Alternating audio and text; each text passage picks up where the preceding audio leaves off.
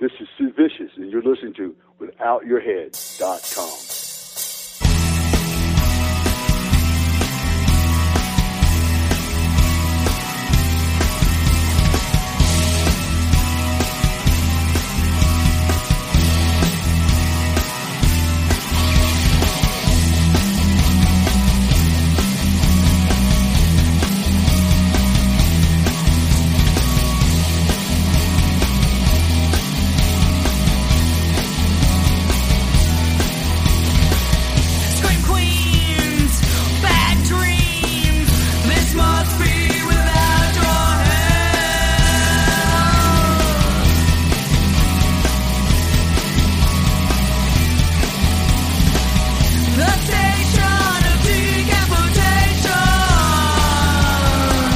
Welcome to the Station of Decapitation. Without Your Head, I'm Nasty Neil. I'm Treacherous Trista. And we're here with the fine people from You Cannot Kill David Arquette, which is playing at Fantasia. We have directors David Darg, who's in the ring right now, and Bryce James. How's it going? Yes. Very good. Very good. So who actually, who approached who to make the documentary? Was this something that David wanted to do or you guys wanted to do? Yeah, David wanted to do it. He wanted to do the project, as in he wanted his redemption in wrestling. So he wanted to go on this journey from zero to hero, and fortunately had the foresight to know that it would make a great story. And so approached us as filmmakers, and it was like a no-brainer. I'd known David for 10 years, but didn't know up until the point that he approached me with the idea that he had been world champion. Price and I both loved wrestling as kids, but we sort of grew away from it. And so I just had never known that fact about David. And so it was such an amazing starting point for the story for me to be like, what? And I think a lot of people that aren't wrestling fans are going to approach this film with that same shock. They're like, what are you talking about? David Arquette was world champion. And so it was such a great starting point for us to then build the story out from there. It was his idea. He wanted to make a love letter to wrestling. The whole project was him saying, I'm sorry, please forgive me. I love wrestling. I didn't mean to do it in the first place. And I think what Price and I did as filmmakers was say, okay, we get that. We're going to film that, but we also want to go a little bit deeper here and unpack some of the things in your personal life that are driving you to really do this. And I think that's what makes it such a complete, amazing story in the end. Mm-hmm. Yeah, I'm a lifetime wrestling fan, so I remember him as world champion. And I also, in addition to the horror show, I also host a weekly wrestling podcast since 2005. And so I know that a lot of the hardcore wrestling fans and old school wrestlers were not fans of David Arquette becoming world champion. That's right. Yeah, that's something I guess we knew that the diehard fans would know about this story, but the story still had to work.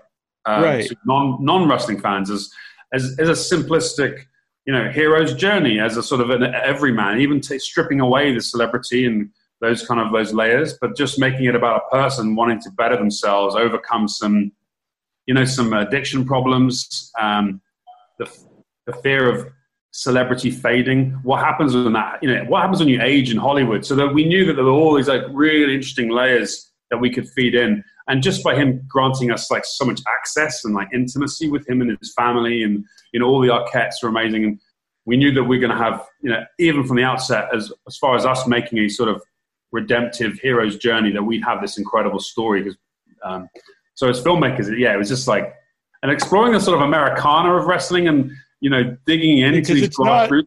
He was world champion, when it was on the, big time on Nitro, was on, one of the top rated cable companies. But the stuff you're showing is a lot, it was a lot different world.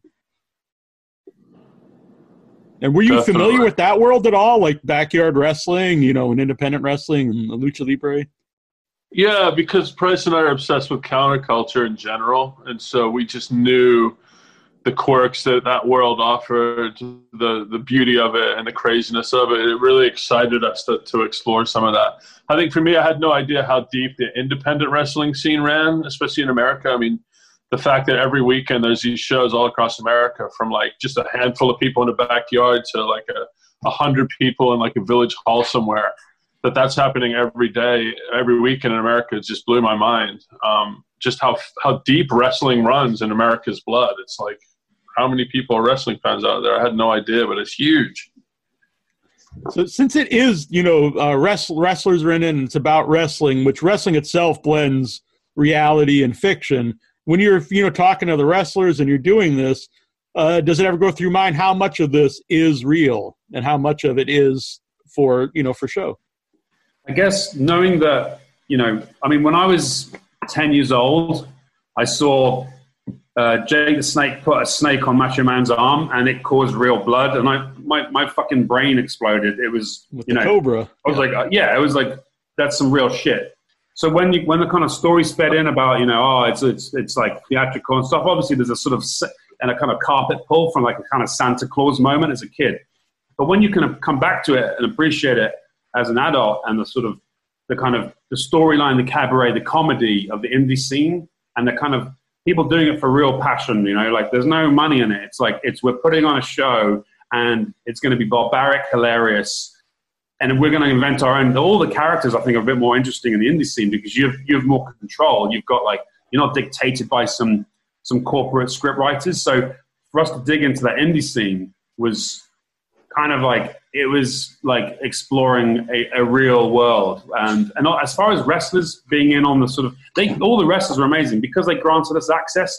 They gave us some trust. So especially in the Hollywood scene, and the bar wrestling scene in Hollywood, Virginia, Lucha, everyone just knew that we were along for the ride, and we wanted them to treat David like an everyman and just put him through the paces, let him take the bumps, and they did that, and they were cool, man. Everyone was so cool. It's been like the best ride ever. Mm-hmm. And does it ever go through your mind when David's talking about he wants to be taken seriously, and he's doing stuff like dressing up as a wizard? I know you're making the documentary, so you want to film it, but at the same time, do you ever? I don't know how close you are with him. Do you ever want to say maybe that's not the best way to be taken serious? No, we're actually really close with him now. He's become a dear friend, especially on this journey that we all went through together on this film. But look, David's none of that was Dave. That's David's real personality coming through. That's how he acts day to day. And for us, it was just so funny to see how this guy is in his real life. But it is a struggle because people don't take him seriously. But that is him. He needs to be taken seriously. And I think the film is going to help people realize that, that's the real David Arquette once and for all. And I think it's going to help his career ultimately. Yeah. Speaking of the indie scene, what was just well, I know there's the next scene, but what were just some of the craziest things that popped, that you saw, you just didn't expect to see? Oh man, street wrestling in Tijuana, dude.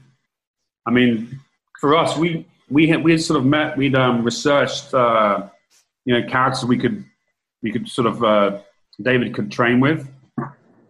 But when we got to meet, we had a plan of what we would be shooting, quintessentially. But when we get there, they're like, yeah, so our buddies are doing street wrestling. And we're like, what? What is street wrestling? They're like, yeah, it's basically quintessentially begging or busking at a traffic light with traffic stopped in 8 lanes of traffic. And we're like, okay, so talk about us going into the deep end. As I'm basically there with, we got cops driving past. We're in the middle of traffic. We're complete guerrilla gun and running. And talk about fearing for our lives. We're in the middle of traffic and trying to get these amazing shots, shooting slow motion, trying to make it look epic as if it was a sort of Tony Scott sequence, in the middle of chaos. And that for me was, that was kind of something on it. That's burnt into my retina. Right. For me. So since it was David's idea to do this, how much input did he have in what you're filming and also what you edit and, the final product? Yeah, so it was his idea to go on the journey and to tell the story, but it was very sort of surface layer, that idea. He was he knew that he wanted to apologize to the wrestling world and redeem himself in wrestling, but it was very on the surface and matter of fact. And he called it, I want to make a love letter to wrestling. And the film certainly is that, ultimately. But for us, we wanted to unpack and take it much deeper and explore the things that he'd struggled with in his personal life with addiction and things like that, and just show the really dark side of what he's had to struggle with, so that the hero's journey in this whole story is more evident ultimately, that you realize this isn't just an average person that's struggling to fight his way back to the top, that this is someone like literally wrestling with demons as well. And so it was very tough, I think, for David to allow us at certain points to like go that deep. I don't think he was expecting that this film would necessarily peel himself back that far. But I think, you know, we did a screening with friends and family a couple months ago after we wrapped production, and like I think he finally saw what Price and I were setting out to do, and appreciates it ultimately in the end. Trista, did you have a question?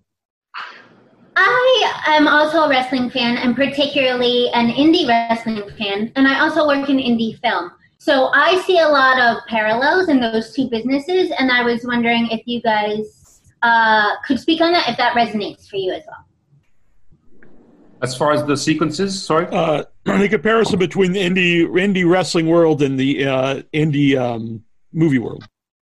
I mean, I guess it's in a nutshell, it's on screen. You've got, because of I think when you're filming with personalities who are in a grassroots industry and allowing you full access, I think there's a sense of intimacy and I guess realness that comes through. You know, we're not dictated by corporations and like having to adhere to sort of you know, you can film up to here, but you can't go past here. And like the whole point of this film was to kind of strip away some of those illusions of what wrestling is, and you know, how we construct a match or how we plan through and how no one gets hurt. Like all these things kind of play into the film. As far as indie making, it's just, I think that it's mainly that. I think if they don't give you the money, they can't tell you what to do. And I think that's in a nutshell what indie wrestling and indie filmmaking is. You know, if you have complete freedom, you're going to get something authentic and real on screen, and that's what we think is the film. Yeah, and it was very like do it yourself in the indie world. Like the wrestlers would like fight the matches, and then they would go and work the merch table themselves and like interact with the fans. Right. And so it did feel very much like indie filmmaking. That like there's no one was precious about anything. You have to like wear multiple hats, and the creativity is very different. Like Price said, you know, you don't have someone high up controlling it. Like you get to control the script. And have a lot of fun with it. And so like the wrestling world, they have a lot of fun in the indie scene. And I think indie consumers of indie wrestling are like I think a very similar crowd as well. And I was like, that was one thing that really surprised me about the indie scene. And it was the crowd, like it was so diverse, like people from all walks of life that you wouldn't expect to come together otherwise. We're coming together like watch wrestling, like people of different races and cultural backgrounds and like classes were just all there because they loved wrestling and like this common love for wrestling. It was a really beautiful thing to see. What's with David's giant furniture and giant tennis? Oh, dude, that's just another one of his like, you know, eccentricities and his quirks. You know, when he said, "Oh, this is," when we went into storage and we saw him with a giant tennis rack, I was like, "Right, you got to play tennis right now." And then that kind of fed through. I guess part of the metaphor of the Peter Pan syndrome for us was because that was good editing, because it comes into when he talks about not wanting to grow up. Yeah, exactly. And also you've got him in that chair playing the ukulele, which again it's the tiny ukulele in the giant chair. Yeah, it looks like it's like a child just lost, dreaming about what could be. And I think because that's just before his ascent into the sort of fantasy world and his kind of commitment, it was really nice to see that as a sort of, I guess it was a man-child, or it was Peter Pan. And ironically, the fantasy saves his real life. So, I mean, you know, it all, you know, we knew that once we had those layers and those visuals that could kind of define him as a character, as a person, they would all come into play. And yeah, I like that you mentioned that. It's like, we still laugh about the giant fucking tennis racket. It's ridiculous. He's like, oh, I've got this. Is this any use? I'm like, yeah. So, I know we're getting close to time here. What went through your mind when in the next scene when he gets cut really bad? Yeah, I don't spoil anything, but I knew all about this because it was all the talk in the wrestling world at the time. Yeah, so it's a tough scene to film because he's obviously a very good friend, and whenever you see a friend in that much distress, it's really difficult. But as filmmakers, we also knew that what we were capturing in that moment was such a critical part of his story. Because what it represented, and when you see the film, I'm not going to give too much away, but when you see the film, David almost dies. And that, to us, was like this is someone that's so committed to this story and to the redemption that he's seeking that he's willing to lay his life down for it. And that's very deep. And obviously, like, you just got to keep the cameras rolling at that point. But yeah, I came away from that night picking glass out of my hair, covered in David's blood. Like, it was real, very, very real and raw. And I think as filmmakers, we're lucky that we were able to capture that kind of stuff ultimately, because that's what makes Towards a powerful story. Well, I think that goes to, like what I said at the beginning, like how much of in the wrestling world, how much of this is real and stuff. And then at that point, it's like, well, how much of this is fun? Now it's, it's not just this fun, crazy thing, him dressing as a wizard at this point. Yeah. And like, you guys have got a horror podcast. I think that scene turns this documentary into a horror film. And so, like, we're actually kind of happy about that because we wanted to explore all the different genres of wrestling. And, like, David obviously has a huge background as a horror actor as well. And so, like, for him to sort of be in a real-life horror was definitely a parallel that we wanted to explore. We never really imagined we'd be able to explore it that deeply. But, like, it's very meta. The whole film's very meta if you think about his background as a horror actor and the fact that he's living out real life horror scenes in that moment is pretty interesting. Well, you cannot kill David Arquette at Fantasia, and then if you want to see what happens after that, you guys have a website and everything, so check that out. But I appreciate you guys both being on the show with us. Yeah, we're stoked. Thanks, Tristan. Thanks, guys. Thank you so much. Yeah, and good luck with the movie. Tristan. Thank you so much. Thanks. Yeah. Bye. Bye. From ancient terrors to the search for modern-day conspiracies, The Tomb of Nick Cage is the new sound in horror rock. Uncover the mystery of old world horror for the new world order on iTunes, Amazon, and more. Ripley, we should have listened. Sitting here on a lie. Farewell and Utani. Now we're gonna die. The Tomb of Nick Cage. They're coming night. Hopefully, they're coming night. Hopefully, they're coming night. Hopefully, they're coming night. Hopefully. Find out on Facebook, Twitter, and Instagram. The Tomb of Nick Cage. They're coming